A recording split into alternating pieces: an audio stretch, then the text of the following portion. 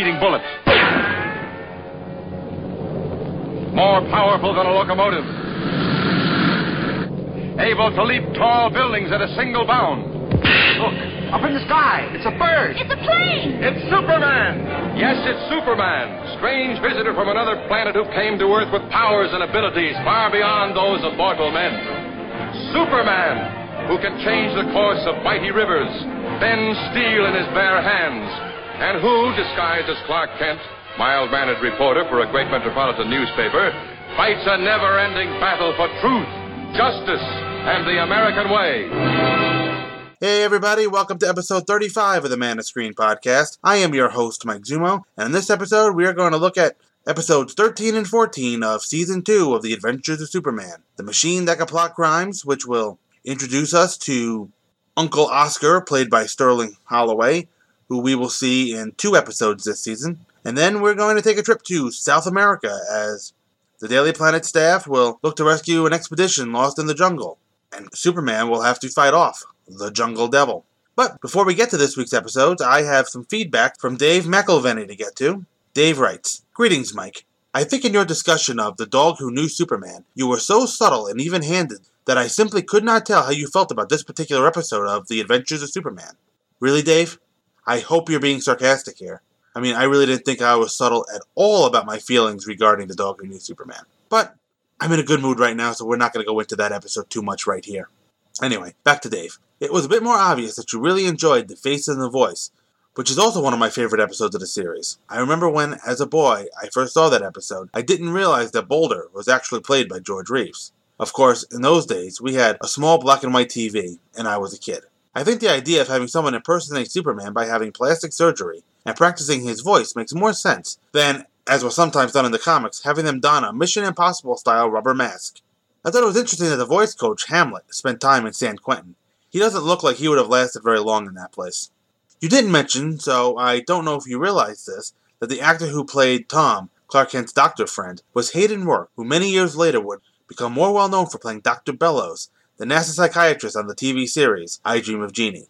I just want to point out that no, Dave, I did not realize that. I have seen some episodes of I Dream of Jeannie growing up on Nick at Night, but I can't say that I watched enough episodes to recognize one of the actors in something else. Thank you for that little bit of trivia, Dave. It's always appreciated. Now back to Dave. Thanks, as always, for a fun podcast. I must say, I'm very much looking forward to your coverage of Panic in the Sky, one of my all-time favorite episodes. Live long and prosper, Dave McElvenney. Yeah, see, Dave, I would actually say also that I'm looking forward to my coverage of Panic in the Sky. However, at this point as I record this on October 18th, my coverage of Panic in the Sky actually dropped today, which kind of goes to show how behind I am on recording episodes right now. I've already received Dave's feedback on the Panic in the Sky episode, so we'll get to that in a future show. Hopefully, when I have Bob Fisher on the show. I like reading emails from Dave that pertain to the shows we were both on when he's here. However, it won't be the next time, as Bob's next appearance, episode 37, has already been recorded. You know, as we say, timey-wimey. Peek behind the curtain. No, folks, this is not all done in order. So, I am going to take a quick break, play a promo, and then I'm going to come back with The Machine That Can Plot Crimes. Hang around, folks. Stop and listen! Stop and listen to me! Listen! Listen! Listen to me! They're not human! Everyone! They're here already! You're next! November 4th, 1988. Earth is invaded by an alien alliance composed of several species, including the Dominators, the Khunds, the Thanagarians, and the Durlans. And they want our superheroes. Even though Australia has been decimated, the United Nations response is unequivocal. Drop dead. First Strike, the Invasion podcast, takes you back to that moment in time and covers the entire Invasion DC Comics crossover. Issue by issue, tie-in by tie-in. Join Bass and Siskoid at fireandwaterpodcast.com or on iTunes. First Strike, the Invasion podcast, a proud member of the Fire and Water Podcast Network. Remember, Melbourne. Alright, welcome back, folks. We're going to head right into The Machine That Could Plot Crimes. Original broadcast date was December 7th, 1953. Writer was Jackson Gillis. Director was Tommy Carr. Guest cast includes Sterling Holloway as Professor Uncle Oscar Quinn, Billy Nelson as Larry McCoy, Ben Weldon as Nosy, Stan Jarman as Pinky, Sherry Moreland as the bank teller, Russell Custer as the police officer, and Sam Bolter as the radio announcer. And now for our synopsis brought to you by SupermanHomepage.com. Our story takes us to a boarding house in Metropolis. One tenant is gangster Larry McCoy. Another is an eccentric inventor, Professor Uncle Oscar Quinn. But where are these roses of yesteryear? Yes, where are the dandelions who ran so wild through the alleys of Metropolis? Or thought they did. The tough guys, the skunkweeds, the Larry McCoys. Larry McCoy? Why, the guy's talking about me. Remember him? McCoy was quite a big shot in his day, but he slid downhill. Oh, so fast. They all do. Crime never pays for long in any city. But here in Metropolis, it really shortchanges the best of them, or the worst. And we can thank Superman for that. Yes, here in Metropolis, crime is paying less and less. Larry McCoy and the others like him have gone on their last toboggan ride. They've run away for good. They're done for. And that's just one of the reasons why Metropolis Better Bank bonds are a better investment for your money and... That's what you think, buddy. I'll be back up on top. Don't kid yourself.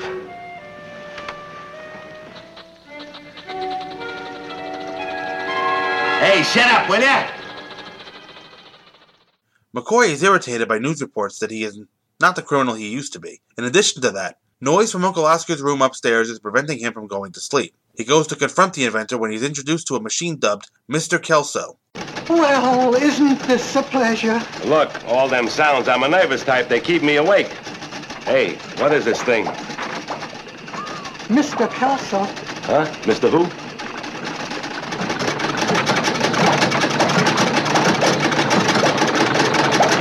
Mr. Kelso is a machine. Hey, what are you trying to give me? A machine with a name like a man? Look, wait. I know sometimes I'm eccentric looking and I say foolish things and all like that, but I can't help being proud. There's no machine in the entire world like Mr. Kelso. All right, I'll bite. What kind of a machine is it? Oh, what kind of machine isn't it? Mr. Kelso can do anything. Anything. I've given my whole life to make him work, to keep him running. I said, what's he do?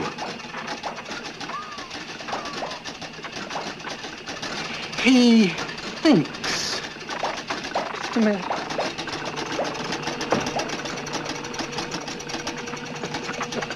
He's been working out a mathematical problem that would take an ordinary human being years to solve. And Mr. Kelso has solved the entire problem in 32 seconds. Including comments on the problem. Mr. Kelso can be very sarcastic. Oh, one of those mechanical brains, huh? Like they use for elections and things. No. Mr. Kelso is much more complicated than that. He can do several problems at the same time. Sure, but this particular problem that he's working on now involves safe combinations, you see. And we have a stack of data practically this high with night watchmen and time locks and... Look, inventor, suppose you hang a blanket on that thing, huh? And let's come again with that. Mr. Kelso here is thinking about what? Well, you see, one of the boarders here who lives in the place also works as a night watchman at the bank. You said something about time clocks and watchmen? Yes, you see, and he's trying to prove to the manager that he can't possibly be in all these given points. You also said something about safe combinations. Oh, safe combinations. They're a cinch for Mr. Kelso. Aren't they, Mr. Kelso? All you have to do is to give him the size of the lock, the number of falls, practically 10 seconds to work it out, and you've got your safe combination. Too bad we're not criminals, isn't it? That's very funny. Oh, very funny.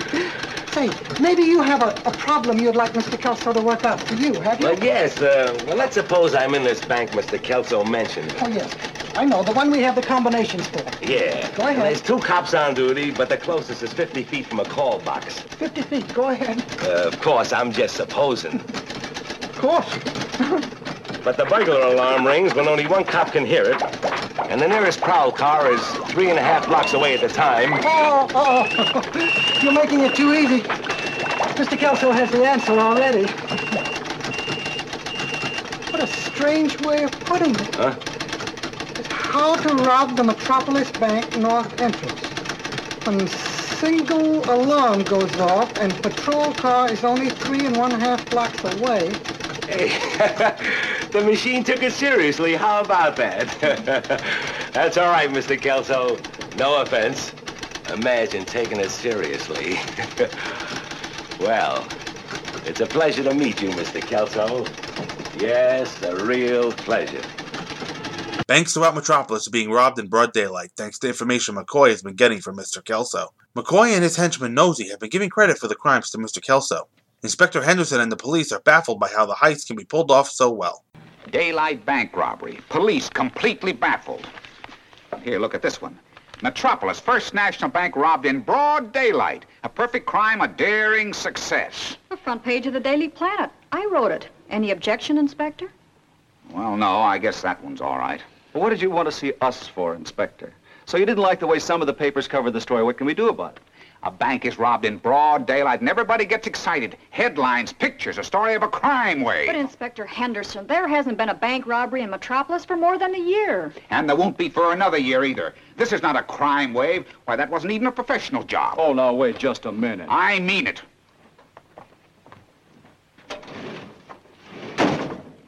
Here, look at this report.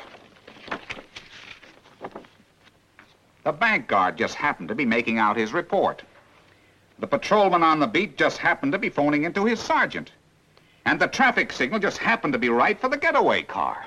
You're trying to tell me that this was just luck, a series of coincidences that made this thing work? Exactly. Some rank amateur just had a fool streak of luck. Now, look, Inspector. Each one of these things happened at a regular time, didn't it? Yeah. All right. Now, suppose someone's smart enough to reduce the movements of the police and the burglar alarms and so on to a formula. That wouldn't just be luck, now would it? And how big a brain would that take? Oh, I see what you mean.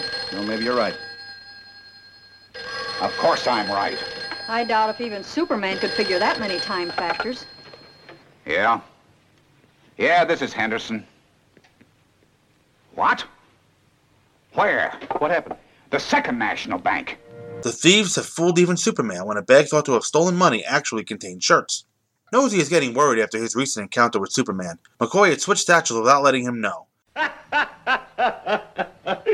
Shades, yeah, I know, shades. Like they just came from the laundry. Quit that laughing, will you? Cut it out. Oh, relax, Nosey. That's part of another perfect plan, that's all. In case you were caught, you'd have nothing but shirts. Well, you might have warned me. I had the real satchel all the time. I got it across the 10th Street Bridge just before the toll gate closed. I tell you, so far, every one of these plans have been perfect. The answer that machine gives us, it's colossal. Well, tell it to Mr. Kelso. Tell it Uncle Oscar there. I'm quitting. While the quitting's good. Quitting? Quitting what? So long, Uncle Oscar. You'll wise up yourself someday. But, gentlemen, what goes on around here anyway? You know those figures that we compiled for the Metropolis Savings and Loan Association, the ones you said were on their insurance? Well, right here in the paper, it says that that company has been robbed. Right here. Knock it off. Nosey, listen to me. You're just as scared of Superman, ain't you? Boss, I've warned you before. When Superman starts getting into the act, then count me out. It's time to quit. Hey, come here. I want to show you something. Look, I ain't gonna argue about Superman. I know how tough he can get. Of course he can. But then what have we done that Superman should want to stop us? That was friendly. Now who's gonna run the machine for you? Don't worry, I can run it. Here, see?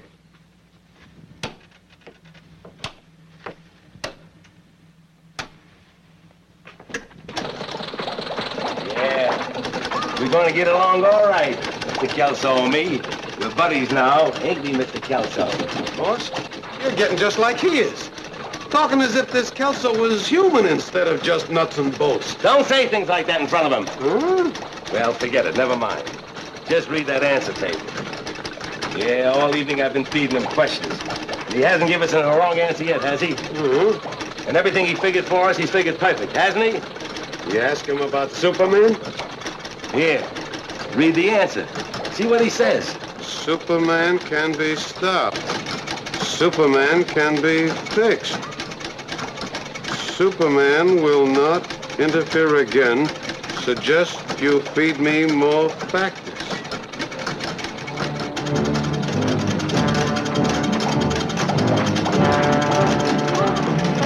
That's it. I gave him everything that's known about Superman. His X-ray vision, his super hearing, the name of his friends, all that kind of stuff.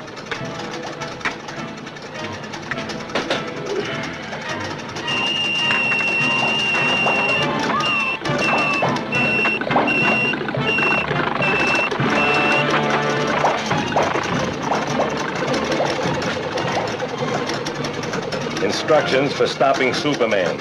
Send following message to Superman in care of the Daily Planet. This is it, Nosy. We follow Mr. Kelso's instructions, and Superman won't dare interfere with our next bank job. McCoy, Nosy, and a new henchman named Pinky are about to make a getaway with more money when a truck blocks their path. This gives Superman a chance to catch up with them. However, the Man of Tomorrow is doing something unusual. He's moving the truck out of the way. With police pursuing them, McCoy's gang escapes, leaving everyone throughout Metropolis to wonder if Superman has become a villain. As reporters Lois Lane and Jimmy Olsen ponder Superman's strange behavior, Clark Kent knows the true reason for it. No, it's not true, Miss Lane. I just can't believe it. Jimmy, I talked to the policeman who saw it. They were shooting at the police, weren't they? Maybe Superman was trying to keep anybody from being hurt. I thought of that. It's not good enough. Where's Mr. Kent? I don't know. He was in his office earlier. No, never mind. I'll go see.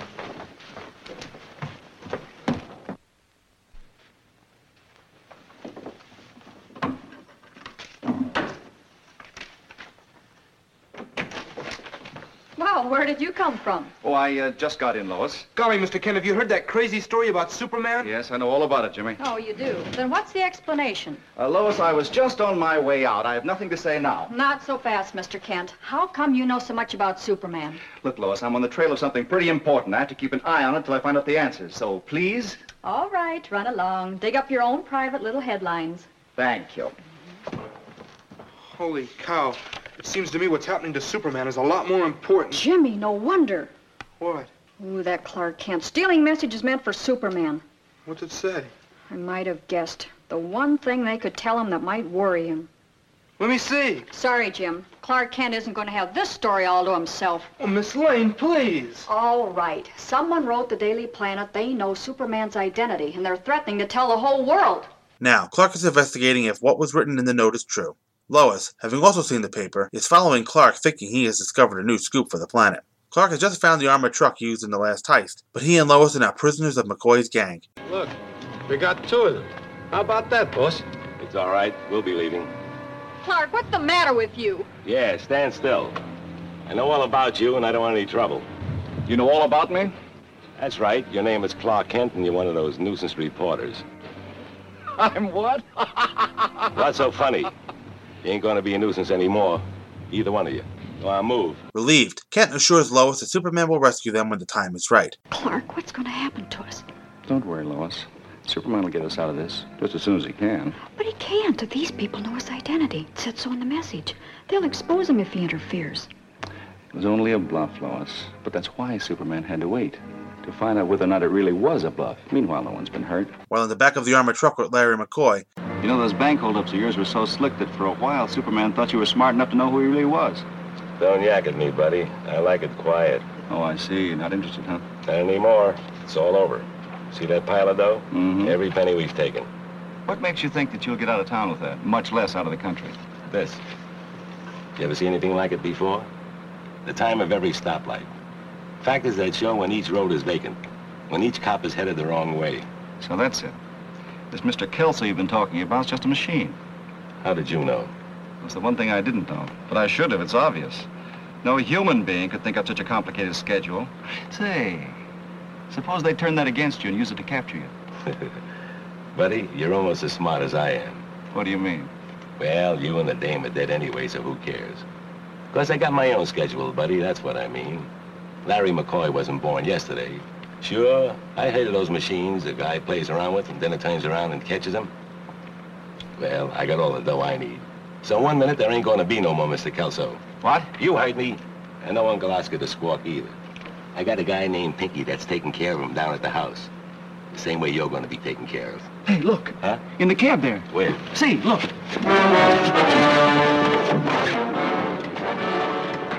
Guess he don't want to scare you. While Lois is in the front with Nosy, Clark knocks out McCoy and flies to rescue Uncle Oscar as Superman, leaving behind a gaping hole in the vehicle's wall. However, there isn't much time to save Uncle Oscar. Very soon, Pinky will eliminate him and destroy Mr. Kelso. Pinky has placed a bomb on Mr. Kelso and is about to shoot Uncle Oscar. He didn't count on the arrival of Superman. The Man of Steel crushes the fuse with his foot as Pinky fires his gun. The thug falls over shortly afterwards. Superman! You're Uncle Oscar, aren't you? Yes. Here, take this and watch him. I've got to get back to the truck. Yeah, but wait. There's no need to. You don't understand. Yes. Lane is still there. No. But they'll be captured soon. What? Oh, you see, I can understand those crooks fooling me, but I don't understand how they manage to keep fooling Mr. Kelso. Oh, look, please, he'll think of something. You must forgive me, Uncle, if I don't believe such things. Superman doesn't believe in such things until he sees something that makes him smile. A policeman is writing a ticket for Nosy because he drove in the wrong direction on a one-way street. Now, Lois Lane and Clark Kent are now in Uncle Oscar's room at the boarding house. Well, he's quite a machine, that's all I can say. Mr. Kent, didn't I tell you Mr. Kelso would do something? Didn't I tell you? Clark, do you suppose I could ask Mr. Kelso how you got out of the back of that truck? But Lois, I've told you again and again. Superman smashed a hole in that truck and I went through it, and that's the absolute truth. Look, Uncle Oscar, if I tell Mr. Kelso all I know about Superman, do you suppose he could actually figure who he is? Oh, I don't know about that. Superman might not like it. Besides, he might turn out to be someone very dull, like... Oh, never mind. Don't you strain yourself thinking of something dull.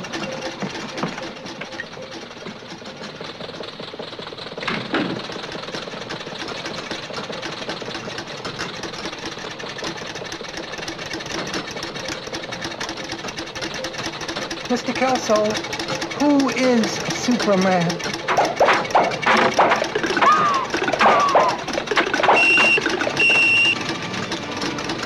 Mr. Kelso says, quote, wouldn't you like to know, unquote. All right. If you listen closely to Uncle Oscar's voice, many of you will recognize him as the voice of Winnie the Pooh. It was a role that Sterling Holloway played over the course of 11 years from 1966 until 1977. Now, as far as this episode goes, this was an okay episode. It wasn't a bad episode by any stretch of the imagination, but it's not one of the great ones either. If I just had a hankering to watch The Adventures of Superman, this is probably not the episode that I would put in. But, if I'm watching the season, I'm not going to skip this one either. Actually, I don't think there are any episodes in this series that I would actually skip. I'm kind of a completionist that way. Anyway, this episode starts off with a guy in bed listening to the radio, or on his bed rather. And we've seen this actor, Billy Nelson, before. He's playing Larry McCoy, and he was Louie back in another of my favorite episodes, The Dog Who Knew Superman. Remember the one that that Dave couldn't tell whether that I really didn't like it? Maybe I'll skip Dog Who Knew Superman if I'm watching this straight through. I don't know. I might sit through it. Anyway, we also saw this newscaster before. He did some radio work in the Face and the Voice. Now, as he listened to the radio and getting annoyed after he hears his name spoken not very flatteringly of, McCoy will hear some ticking coming from upstairs, and this is when we get our first look at Uncle Oscar, as played by Sterling Holloway. Looks quite tall and quite thin, not like the short and stout Pooh Bear that we're all used to from the Disney cartoons. But when McCoy comes up, Uncle Oscar is very proud of his computer, Mr. Kelso.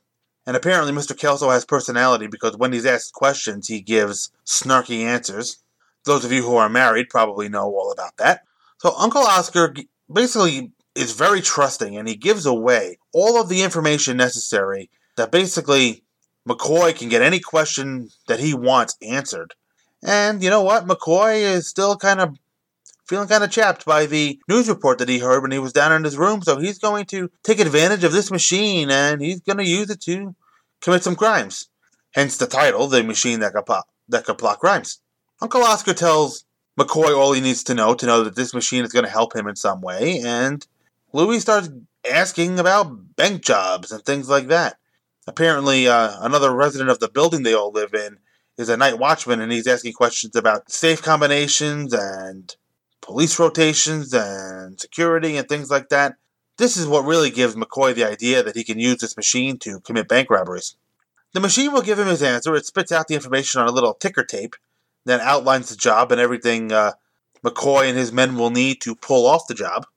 Obviously, McCoy is not going to do this alone. He's going to work with his henchman Nosy, who is played by Ben Weldon. Ben Weldon is making his, I believe, third of many appearances in this series.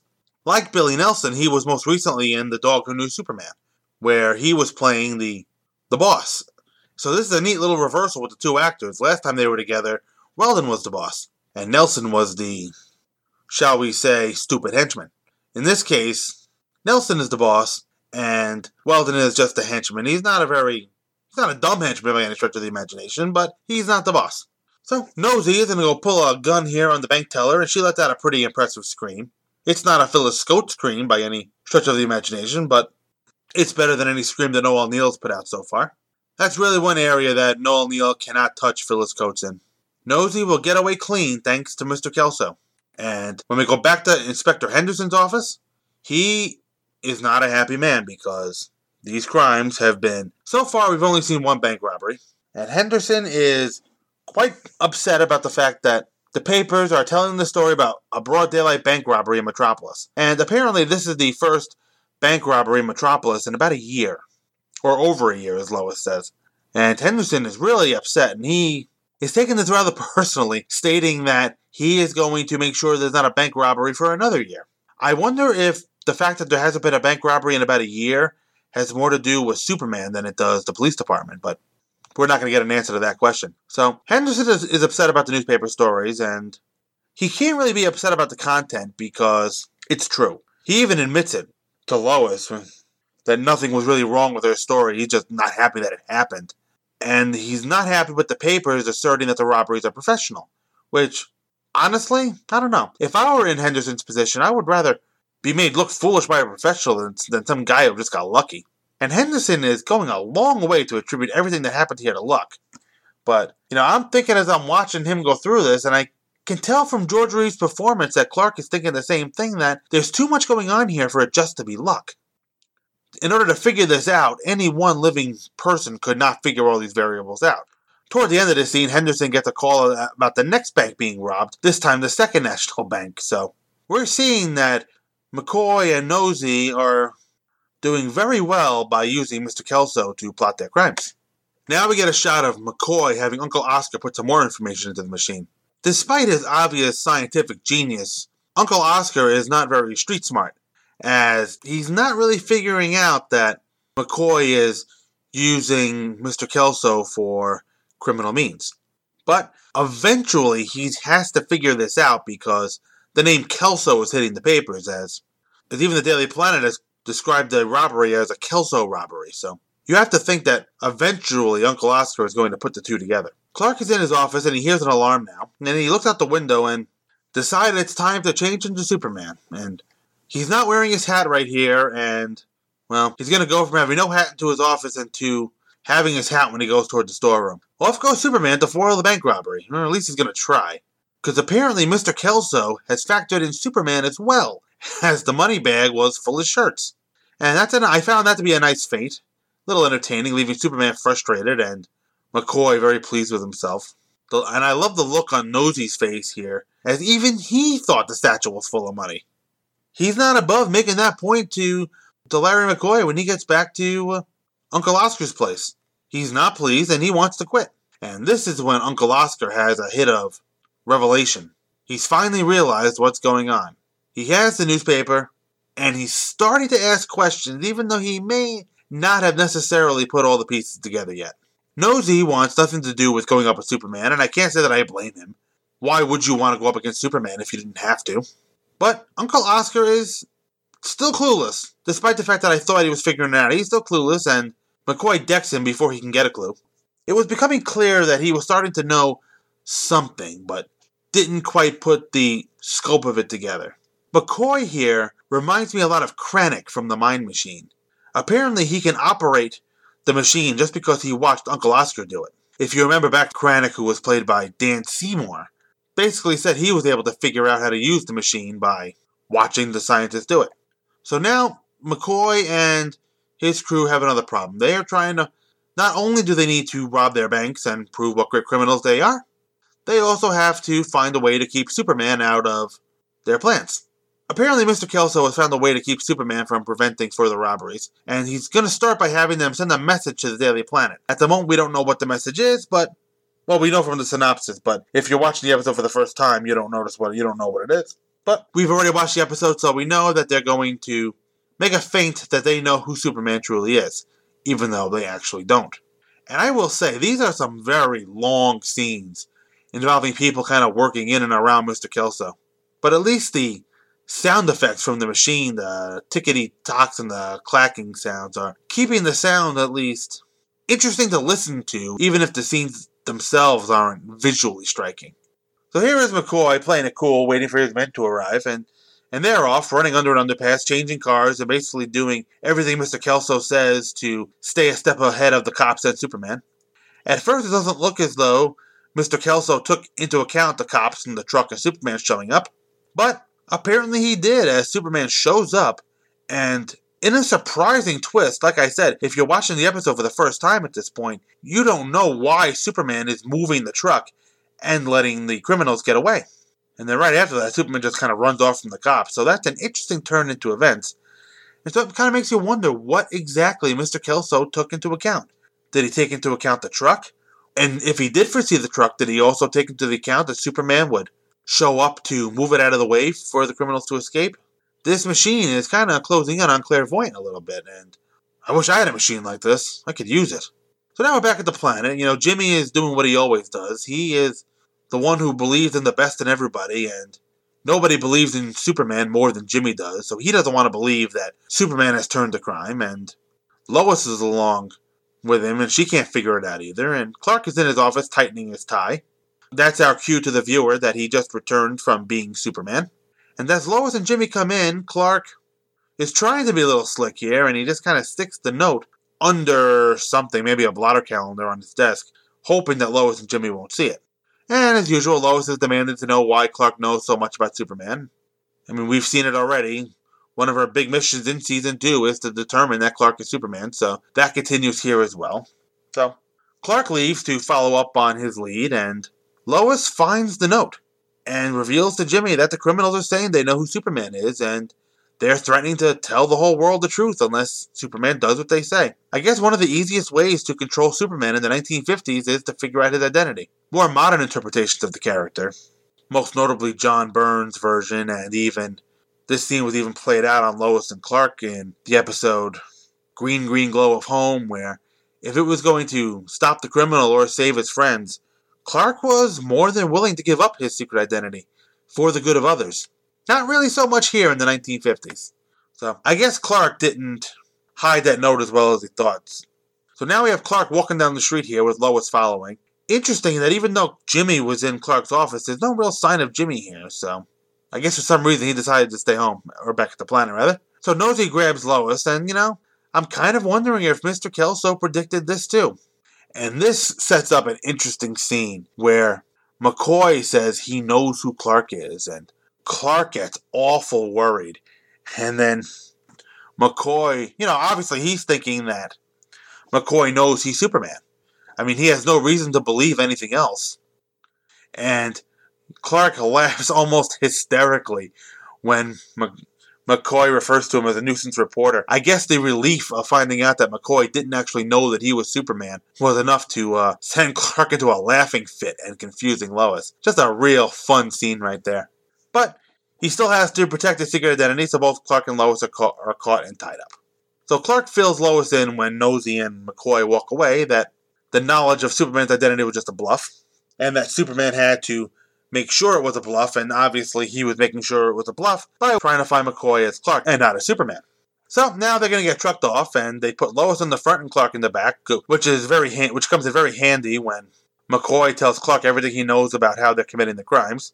And this is the point where Clark realizes that Mr. Kelso is a machine. Before that, they were just working under the assumption that Mr. Kelso was just a very smart mathematician, like scientist, I guess. This is when Clark realizes that McCoy is going to kill him, Lois, and not only him and Lois, but Uncle Oscar as well. So Clark and McCoy fight, and McCoy is really no match for Clark because he's really Superman. Although it is a nice touch, though, that Clark closes the hatch so Lois can't see what's going on as he takes out McCoy. Before changing into Superman, take a quick look at Clark's hair. He kind of runs his hand through it. I don't see any real change in his hair, but he is running his hand through his hair before turning to Superman. Take that for whatever it's worth. So Superman escapes from the truck by making a nice hole in the side of it there. It's amazing that Nosy didn't drive off the road when Superman collided with the truck, but, they didn't notice. And we go right back to Uncle Oscar's place as Pinky, a hell of a name for a gangster, is setting up some dynamite onto Mr. Kelso. So Superman comes in, breaks through the wall in awesome fashion like he always does. And Uncle Oscar even helps out by sticking his feet out and making a nice trick that takes out Pinky. So Uncle Oscar puts on this air that he wasn't very worried about anything going on because he had put his faith in Mr. Kelso. But Superman is not about to put his faith in an unproven machine. He even says that as much to Uncle Oscar, that he doesn't believe in such things, and he is worried about getting back to the truck before anything happens to Lois. But Mr. Kelso is going to reward Uncle Oscar's faith because I guess the directions that he sent Nosy down put him the wrong way in a one-way street. So, hilariously, the crime is solved not by anything that Superman has done, but by the fact that this cop had just happened to be around to give Nosy a ticket for going the wrong way down a one-way street. And it's amazing that Nosy didn't notice that he was going down a one-way street. You would think he would. The machine caught the bad guys with little help from Superman. Lois has one burning question she wants to ask Mr. Kelso. And do you want to guess what it is? If you guess that she wants to know who Superman is, you, my friend, dear listener, would be right. But I love Uncle Oscar's reasoning for not really wanting to put that question to Mr. Kelso, but because Superman wouldn't like it. I mean, that's as good a reason as any, and Clark tries to dissuade her from answering the question because he plays on a fear that she might come up with something dull. And he tries to think of an example, and Lois just doesn't want him to strain himself thinking of something dull. It's just a great little exchange, and it shows what Lois thinks of Clark. She thinks he's pretty dull. So that is part of what makes the Secret Identity work so well. I mean, not only does the glasses change his face somewhat, but he's also a pretty dull guy. Clark Kent is. There was nothing dull about Superman. So they leave. Lois doesn't ask her question, yet Uncle Oscar does. And I love the answer he gets from this smart-ass machine. Wouldn't you like to know? And I just love the look on Sterling Holloway's face, kind of a shrug, a grimace a little bit. Just priceless. Sterling Holloway is a great character actor, and he's really good playing these scientists. So, that's that for this episode. It was, like I said, an okay episode, not a great one. Sterling Holloway does a great job playing a befuddled scientist. And he'll play Uncle Oscar one more time in The Whistling Bird. And then he'll return to help us kick off the Color episode, and he'll star as Professor Twiddle. I'm not sure why the producers changed his name for that episode, but they did. I'm guessing the role was written as Professor Twiddle before Holloway was cast to play it, and nobody either knew or cared that he had been Uncle Oscar before. But, so, that's pretty much that. For now, I'm going to take a quick break. I'm going to play a promo, and then I'm going to come back with Jungle Devil. Hang around, folks. You like cheap comic books, right? Well, I'm Professor Allen, and I talk about cheap comic books on the Quarter Bin Podcast. In every episode, I'll dissect a single comic from my collection, as long as I paid no more than 25 cents for the issue. Forget about $4 new comics that you can read in 4 minutes, or crossover events that can cost $100 to collect. Join me in the Quarter Bin, where even bad comics are a bargain, and good ones are a steal. The Quarter Bin Podcast is part of the Relatively Geeky Podcast Network. Visit us at relativelygeekypodcast.blogspot.com or search Relatively Geeky or Quarter Bin Podcast in iTunes. I guarantee it'll be worth every penny.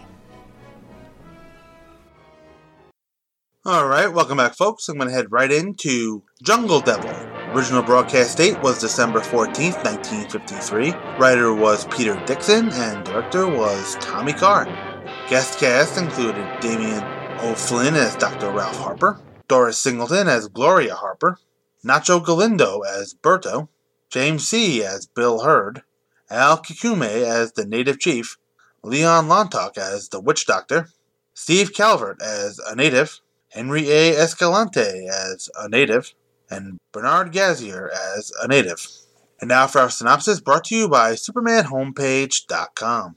Dr. Ralph Harper and his wife Gloria have been on an expedition in the jungles of Zanaya with a guide, Berto. They're gone. Now's our chance. Ralph, there are no guards on the trail now. We've got a chance to get away. It's no use, Gloria. They'll follow us and capture us again. Probably kill us this time. They don't have to follow us, Dr. Harper. They have taken our boots. Snakes will get us before we go 1 mile. So you're just going to sit here and wait for those savages to cook us in a pot? Be patient, dear. We're 3 weeks overdue on the coast. There'll be a search party out looking for us by now. They better find us pretty quick, I think. In about 3 days, the moon is full and then... Nobody's going to cut my throat. You stay here if you want to, but I'm leaving.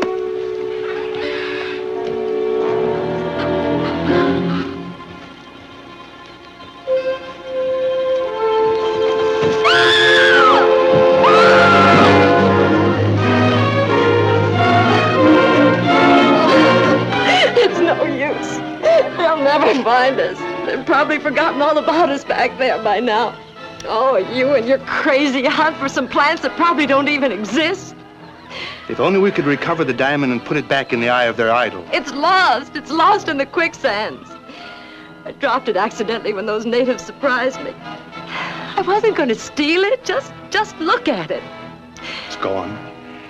And with it, we've lost our last chance of making friends with these people. Daily Planet reporter Clark Kent has been ordered by editor Perry White to go to Zanaya to search for Dr. Harper. This is Zanaya, Jim. 10,000 miles of unexplored jungle. Jaguars, snakes, deadly insects, and the Zanayans themselves. We don't want any part of anyone from the outside. But how do you expect to find anybody in a place like that when even Superman would have a hard time doing it? Jim, this is my assignment. And aren't you forgetting another newspaper man named Stanley, who went into Africa after Dr. Livingston?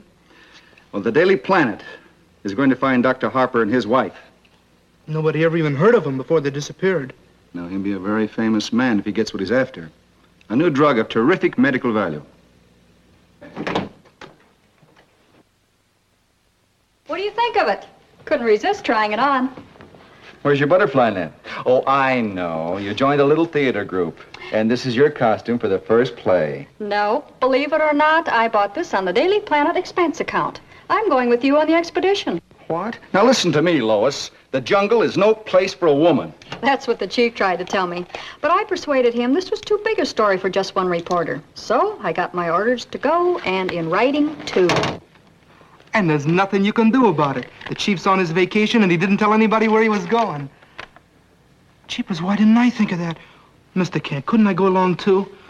I used to be an Eagle Scout. I could be a lot of help if we got lost in the wilds. Why, the kids in Troop 673 used to call me Daniel Boone. I'm sorry, Jimmy. If you're going to make that takeoff deadline, you better start getting packed. We leave the Metropolis Airport at 8 o'clock. Jimmy is stowed away in an airplane that will take Lois and Clark to the jungle, while pilot Bill Hurd goes to the hangar. Meanwhile, the Zanayan natives are dancing and performing rituals to ward off a beast of great strength called the Jungle Devil. Oh, won't they ever stop? This is driving me crazy. They'll do that all night to scare away the Jungle Devil. Jungle Devil?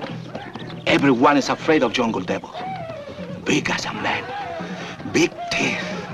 Arms they can break a man in two. And when he roars, ooh, the ground shakes. Sounds like a gorilla to me. Only I never heard of any gorillas in this region. There are many bad things in this country no one has heard of. But they are here. Me, Berto, no. Only 2 more nights and there'll be a full moon. And when the moon is full, the end is for us. Jimmy comes out of hiding once he smells the breakfast of turkey sandwiches and coffee. Turkey sandwiches, and I'm so hungry I could eat spinach. Jimmy! Hey, you know this guy? Yes, I know him, and he has no business being here. Honest, Mr. Kent, I just had to come along. This trip was too good to miss. You can explain all that to Perry White when we get back to Metropolis. Right. What are the rations for stowaways, pilot? Stale bread and cold water. Here, have a turkey sandwich. Soon afterward, the search for the Harpers begins. Lois and Jimmy look through the plane's windows while Clark goes to the baggage compartment to become Superman. The Man of Steel has found the explorers and the native guard saw him flying.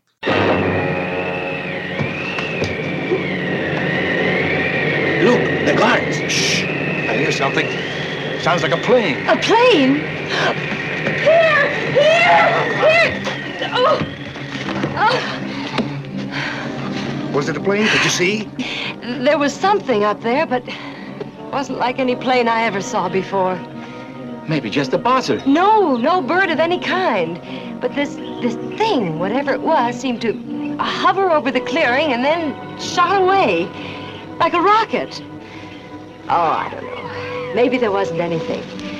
Maybe I'm seeing things that aren't there. Yeah, but maybe those guys see something too. However, he may not get a chance to save the Harper expedition, as Hurt's engines are acting up, and he has no time to go to the coast for repairs. Jimmy is trying to warn Clark Kent, but there is no response from him in the locked storage area. Superman has returned to the airplane in time to help guide Bill Hurt into a forced landing as Clark Kent. While Hurt is on the clearing repairing the engines, Clark, Lois, and Jimmy are searching the jungles for the Harpers. I bet we're lost. Lost? I thought your name was Daniel Boone. But we are lost. It's true, isn't it? Lois, don't be ridiculous. We're not lost. Can't you hear those drums? Maybe who's ever beaten the drums is lost, too. Oh, very funny. They could be cannibals, an idea that evidently hasn't occurred to Mr. Kent. Cannibals? There are no cannibals here. The natives use the drum the same way we use the telegraph. Unfortunately, the natives have just captured the intrepid trio of reporters, and there may not be any way for Superman to save everyone without revealing he is Clark Kent. Lois, Clark, and Jimmy have met the Harpers in Berto. Hello, Thomas. Dr. Harper, Mrs. Harper, my name is Clark Kent. This is Miss Lane, Mr. Olson. We'd almost given up hope. How did you ever persuade the Xenians to bring you to us? Well, I'm afraid they persuaded us. You see, we're their prisoners. You mean there's just you, the girl, and the young boy? Well, then we're all in the same fix. It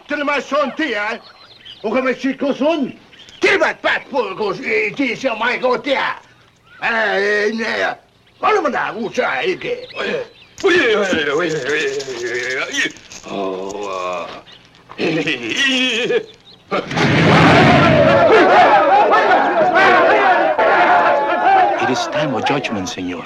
The chief has called on the witch doctor to find a sign that will tell them what to do with us. They're killed crazy. The best way is to make a break for it. It's better than some of the tricks they may think up. Now, wait. Translate for us as quickly as you can.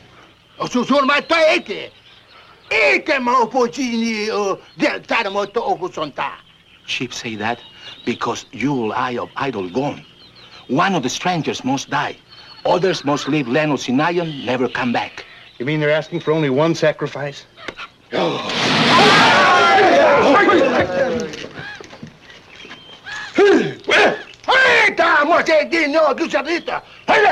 Chief say, strangers must decide which one is to be sacrificed to Jungle Devil.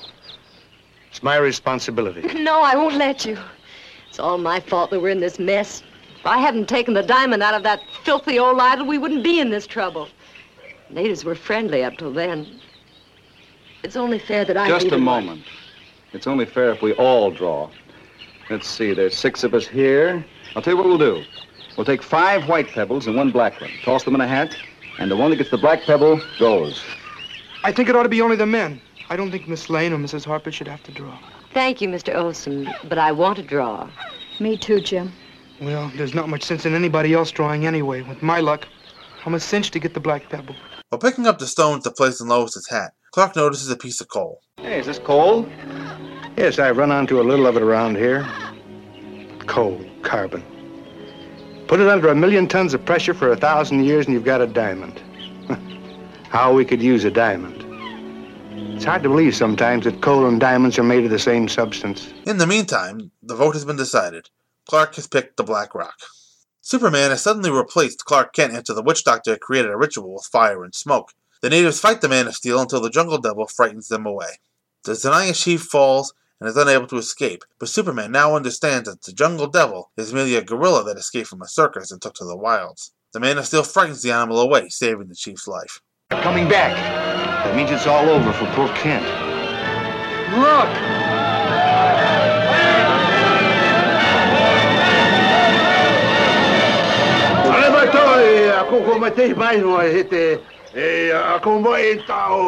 The chief say Senor Kent is mighty warrior.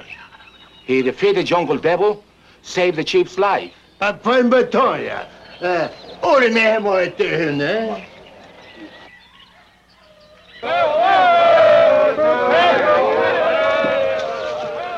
everything's going to be all right now. They're our friends. But the jungle devil, they say you chased him away. Jungle devil. I'm afraid that jungle devil was just some poor gorilla that escaped from a circus. Took to the woods. He wasn't much of a problem. The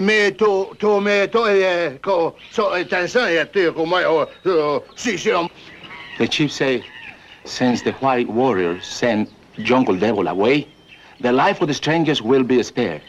But they must leave this country. Well, it's more than I hoped for, even if my expedition was a failure. The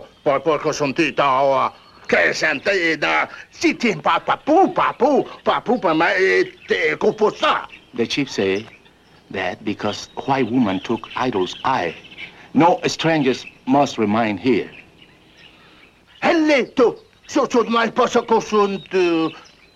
That's all right, dear. We'll find what we're looking for in some other part of the world. Now, wait just a minute. The whole trouble seems to be over this missing diamond. Where'd you lose it? Well, after I took the stone out of the idol and was looking at it, the witch doctor surprised me, and I dropped it in that pool over there. The bottom of the pool is quicksand. We tried to find it, but it was useless. Well, I'm pretty lucky at finding things. Let me have a try. The expedition seems to have failed until Clark goes searching for the lost jewel in the quicksand. With his other hand hidden, Clark crushes some coal he had found into a diamond. He then pretends to find the gem and places it on the totem's face.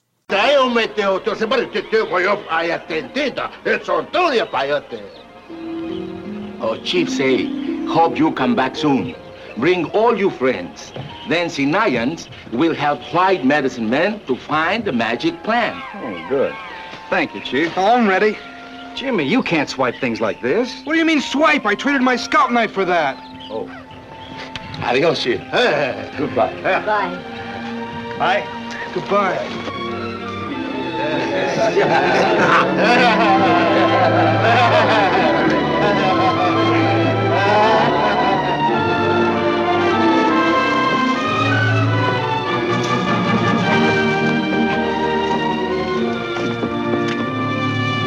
How you did it, but this time you got us out of real trouble without the help of Superman. Superman? Say, I wonder whatever became of him. Now, just some quick trivia notices before I get into the analysis of this episode. Damian O'Flynn later played Judge Tobin and Doc Goodfellow on The Life and Legend of Wyatt Earp. So, this episode starts off with a shot of an idol missing an eye, and you know what? Just from this opening shot, we have a feeling that missing eye is going to be very important to the way this story goes. And we start off with three people being shown barefoot. They are clearly prisoners, and Dr. Harper says they're long overdue, and people will be looking for them. Gloria wants to leave, and she does run off, but she doesn't get very far. She is kind of the only member of the group initially to have any hope of escape, but that hope is quickly vanished as soon as she runs into some of the Xenayans, who basically send her back. The group of prisoners are barefoot as a way to keep them from going anywhere, as Berto points out that even if they manage to get somewhere, their snakes and other jungle creatures would probably bite their feet and kill them. A smart move on the part of the Xenayans who take the prisoners' boots. It will stop them from getting too far in the jungle. And this is where we learn that Gloria dropped a diamond in the quicksand, and that is what caused all of the group's trouble. It almost figures, after the way Lois was treated back in The Man in the Lead Mask, that 1950s writers would blame this entire situation on a woman looking at a diamond. Not the most flattering portrayal of women on the screen, but it's indicative of the way things were written in the 1950s. Next, Clark is giving Jimmy a geography lesson on Xenaya, as he is planning to find Dr. Harper and his wife and bring them home to safety. This is where Clark fills in Jimmy that Dr. Harper went into Xenaya searching for some kind of new medicine, and you can tell from looking at the scenes we've seen in the jungle that it looks like a very tropical jungle, and from what little I know of the tropical jungle is that there are plants down there that could have some municipal properties and some great value to human life. And here is Lois coming into Clark's office and modeling her jungle outfit in a way that is not meant to show off her figure in the jungle outfit, even though it does serve that purpose, but this is her way of showing Clark that she has convinced Perry to let her go on the assignment. And when Clark sees her in this outfit, he is very condescending, asking her where her butterfly net is and things like that, and then he tells her the jungle is no place for a woman. Well, fortunately for Lois, she'll have none of that, and she will go on the mission. She tells Clark that she's going, and that's that. And good for her, and this is when Jimmy tries to convince Clark he should go, but I guess Clark figures it's bad enough he's getting stuck with Lois, so he doesn't want to get stuck with Jimmy as well. Jimmy sulks and kind of walks out of the office, and nobody actually believes that the last time we're going to see Jimmy in this episode, do you? Well, if you do, you'd be wrong. As next, we get a great Jimmy scene, as he sneaks onto the plane and stows away so he can come on the trip with Lois and Clark. And Lois and Clark will later board the plane in their business suits, completely unaware that Jimmy is stowing away in the luggage compartment. So back in Zanaya, the tribe is dancing and worshipping the idol with the missing eye. At first I thought this was Africa, but the use of the word amigo and other Spanish words are convincing me that this is either Central or South America, which makes sense because the tropical jungle is more in South America. Tropical Africa is more known for being a desert landscape. This dance that the Zanayans are doing is supposed to ward off the Jungle Devil, and at this point, Berto is going to fill in the story of the Jungle Devil. According to Dr. Harper, the way it's being described, it sounds more like a gorilla. Remember that for later. They're also worried about the phases of the moon at this point because the full moon is going to signal that at least one of them is going to die. Now, back on the plane, the pilot is serving breakfast. Turkey sandwiches and coffee. I don't know of anybody who has turkey sandwiches for breakfast, but I guess some people do. I did have a turkey sandwich for lunch today, but not for breakfast. Maybe some turkey sausage for breakfast with some eggs or something, but I don't know if I'm having cold cuts for breakfast. Apparently Jimmy smells the coffee because I don't think he's going to smell the turkey sandwiches, and that brings him out of the luggage compartment, and, well, I guess Jimmy's hungry because he can't turn down food. And Clark and Lois are angry about Jimmy being there. I mean, Clark screams at Jimmy that he'll have to explain himself to Perry White. And when they get back, which Jimmy is kind of celebrating, but, I don't know what Jimmy is celebrating because, of course, now he has to come on the mission because the plane is certainly not going to turn around and bring him back to Metropolis. So he's kind of stuck with the mission now, whether he wants to be or not. So Clark jokes with the captain, Bill Hurd, about the ration for stowaways, and, well, Jimmy's face just goes down when Hurd says, stale bread and cold water. I'm not exactly sure what's so bad about cold water, as I'm drinking cold water right now as I record this, but I could stand to do without the stale bread. At the very least, it gives everybody a good laugh at Jimmy's expense. I don't think Jimmy found the stuff amusing. He's just grateful for the turkey sandwich. So now Clark is in the cockpit with the pilot, Mr. Bill Hurd, and Hurd wants to go to the coast now because apparently one of his engines is shot, but Clark would rather look around for the jungle from the air. And obviously, you look at the jungle and it's too thick to land the plane in, but with engine trouble and 4 hours of gas, Clark kind of drags 2 more hours out of the pilot. Well, there's your jungle down there. In another hour, we'll be landing in Costa Arena. If we're over the jungle now, why go on to Costa Arena? We're going on to Costa Arena for 2 very good reasons. One is we've only got 4 more hours of gas left. The other is that port engine is acting up. I'd like a chance to check it. Besides, take a look out there. How'd you like to set a plane down on that stuff? Yes, I see what you mean. But this is the area where the Harpers disappeared. Can't we scout around for just a few hundred miles? 4 hours of gas, and don't forget that port engine. Well, can't we do this then? You say we're 1 hour's flying time from Costa Arena. Can't we scout around for just 2 hours? That'll still give us an hour's grace to get back to the coast. It might mean the difference between life and death for the Harpers. All right, Mr. Kent. 2 hours, no more. Thanks. Thanks. Lois, you watch for anything that even looks like an expedition. All right, Eagle Scout. Use your eagle eyes on that window. I'll be watching from the baggage department. I love how Clark is demanding that he gets those additional 2 hours to search for the Harpers. We haven't seen a lot of stern Clark in Season 2. That was more of a Season 1 characterization of Clark, but I love his earnestness here as he just outright demands the extra search time to find the Harpers.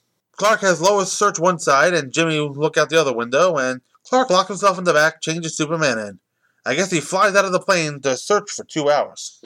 Now, the prisoners hear what they believe is a plane, and Gloria gets all excited about this. She runs out, waves to it, jumps around, as just about anyone who's kind of trapped would, but she didn't see what was up there, but I love her description of Superman, how it wasn't a bird or anything like that, how he kind of hovered and flew away. We really don't see a lot of George Reeves' Superman hovering.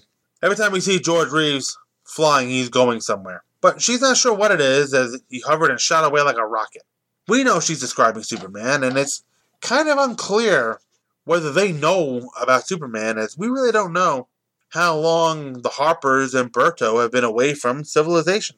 So now, not only does this plane have a bad port engine, but apparently now it's going to develop a problem with its starboard engine. So the pilot sends Jimmy to find Clark.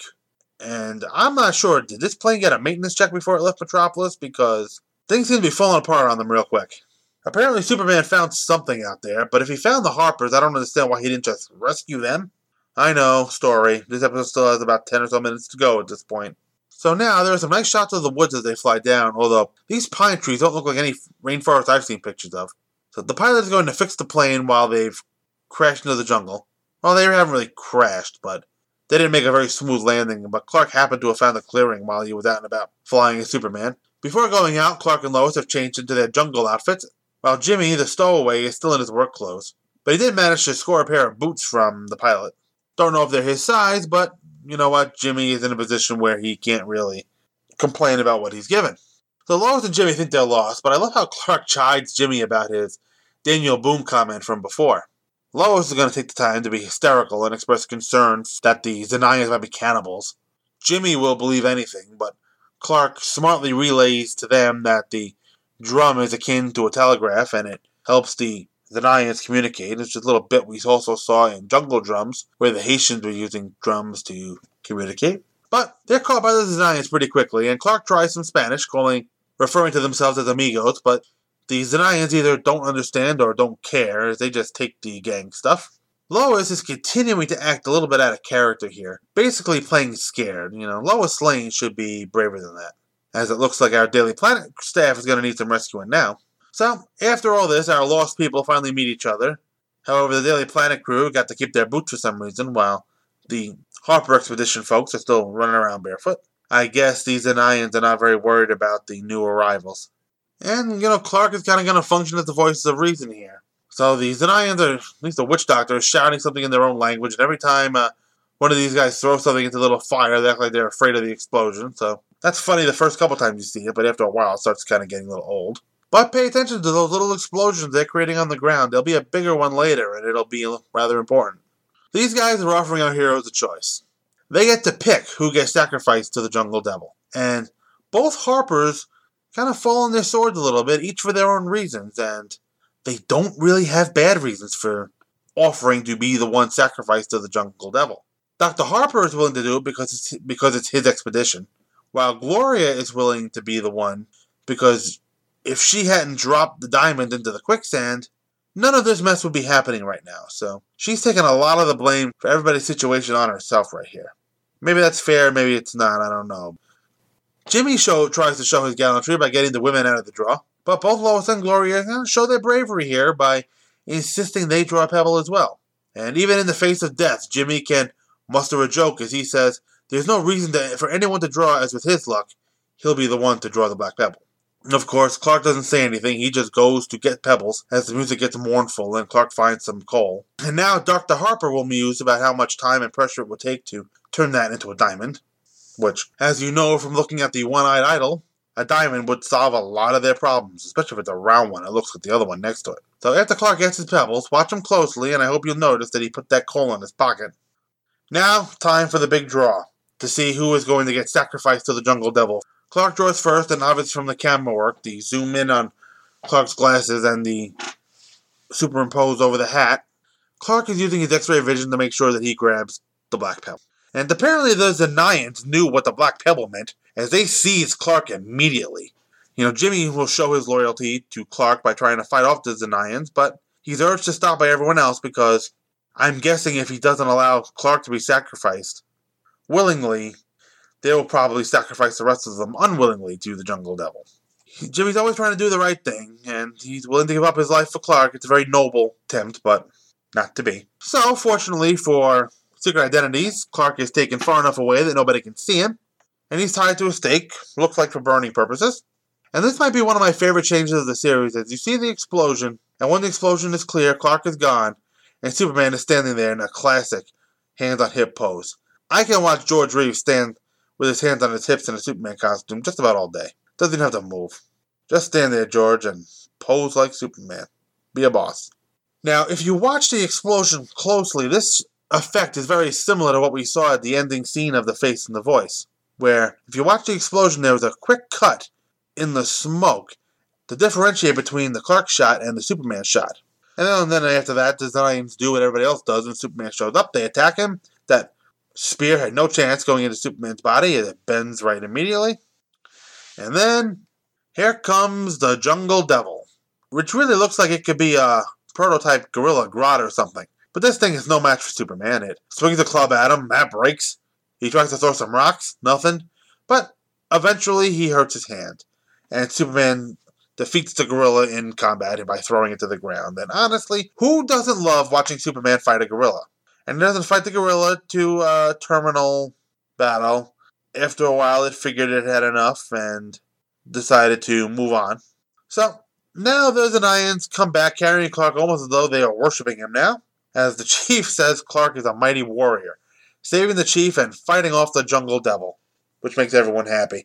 I'm kind of surprised to see when I looked at Noel Neill during this scene that she was smiling. You would think the writers and the director would have put in some kind of confusion for Lois about how Clark, who is probably one of the dullest people she's ever met, could actually be a great warrior. But we don't get any of that. Everyone is just happy that they're going to live to see tomorrow. However, they still have to leave Zania because of what happened to the idol. The Zanians will let them leave because Superman scared away the Jungle Devil, but they messed around with that religious idol and they gotta go. And almost nothing is going to change their mind. Except for the lump of coal in Superman's pocket. As this is when Clark kind of realizes what we've known all episode, that this all started over the diamonds. Clark goes over by the quicksand where Gloria told him she dropped it, squeezes the coal, and I love the effect of the smoke coming out of Clark's hand as he creates the diamond. And then Clark feigns pulling it out of the water to indicate to the people that this is the actual diamond. A little bit of deception, but I don't mind that deception if it saves lives. But I do love the smile on Clark's face as he pulls a diamond out of the water and puts it back on the idol. It's a great win, not only for Superman, but for Clark as well. And now that the idol now has two eyes again, everybody is welcome to come back and visit anytime they want. I am not sure why any of these people would want to go back to Zania for any reason. Although they do offer to help Dr. Harper find his medicinal plant. So some good has come out over this anyway. Like I said, this is a great win not only for Superman, but for Clark as well. During the ending conversation, Jimmy shows up with the Medicine Man's headdress on, and Clark chastises Jimmy because he can't just take it. But Jimmy gets all defensive, saying that he traded a scout knife for it. So after that, it's okay. And, as they're leaving, Lois kind of chides Clark about how he did everything without Superman's help. It's a nice little ending, but I find the whatever became of Superman line a little weird because they are thousands of miles away from Metropolis. There's no real reason to believe that Superman has followed them there. I mean, as far as Lois would know, Superman is probably still in Metropolis. And, that little line from Lois kind of reminds me of Dagger Island, another jungle-based episode. This one will be in color, one of the color seasons, where Jimmy will end the show with a similar line about how they didn't need any help from Superman, even though, unbeknownst to him, they did. So, let me know what you've thought of these last two episodes I covered. You can email me at manofscreen@gmail.com. You can find the Facebook group and join the conversation there. Just put in the Man of Screen podcast into your Facebook search box and it should come up. The show is also on Twitter. You can find it there at Man of Screencast. You can also leave reviews for the show on iTunes and Stitcher. That will really help me out with some visibility. More iTunes reviews and ratings, the easier it is for people to find the show. So, next time I'm going to watch grown men throw some pies in My Friend Superman. And then we'll meet the Clown Who Cried. Until then, folks, this is Mike Zumo saying, thanks for listening. Have a good one. Don't miss the next thrill-packed episode in the amazing Man of Screen podcast. The Man of Screen podcast is produced by Mike Zumo, and all opinions on the show are those of Mike Zumo and his guests, and no one else. All music is in sound clips used in the making of the show are for review purposes only, and no copyright infringement is intended. All trademarks are copyright their original copyright holders. The Man of Screen podcast is a member of the Superman Podcast Network and can be found at www.supermanpodcastnetwork.com. The homepage for the show is manofscreen.podomatic.com, and you can email the show at manofscreen@gmail.com. Thanks for listening.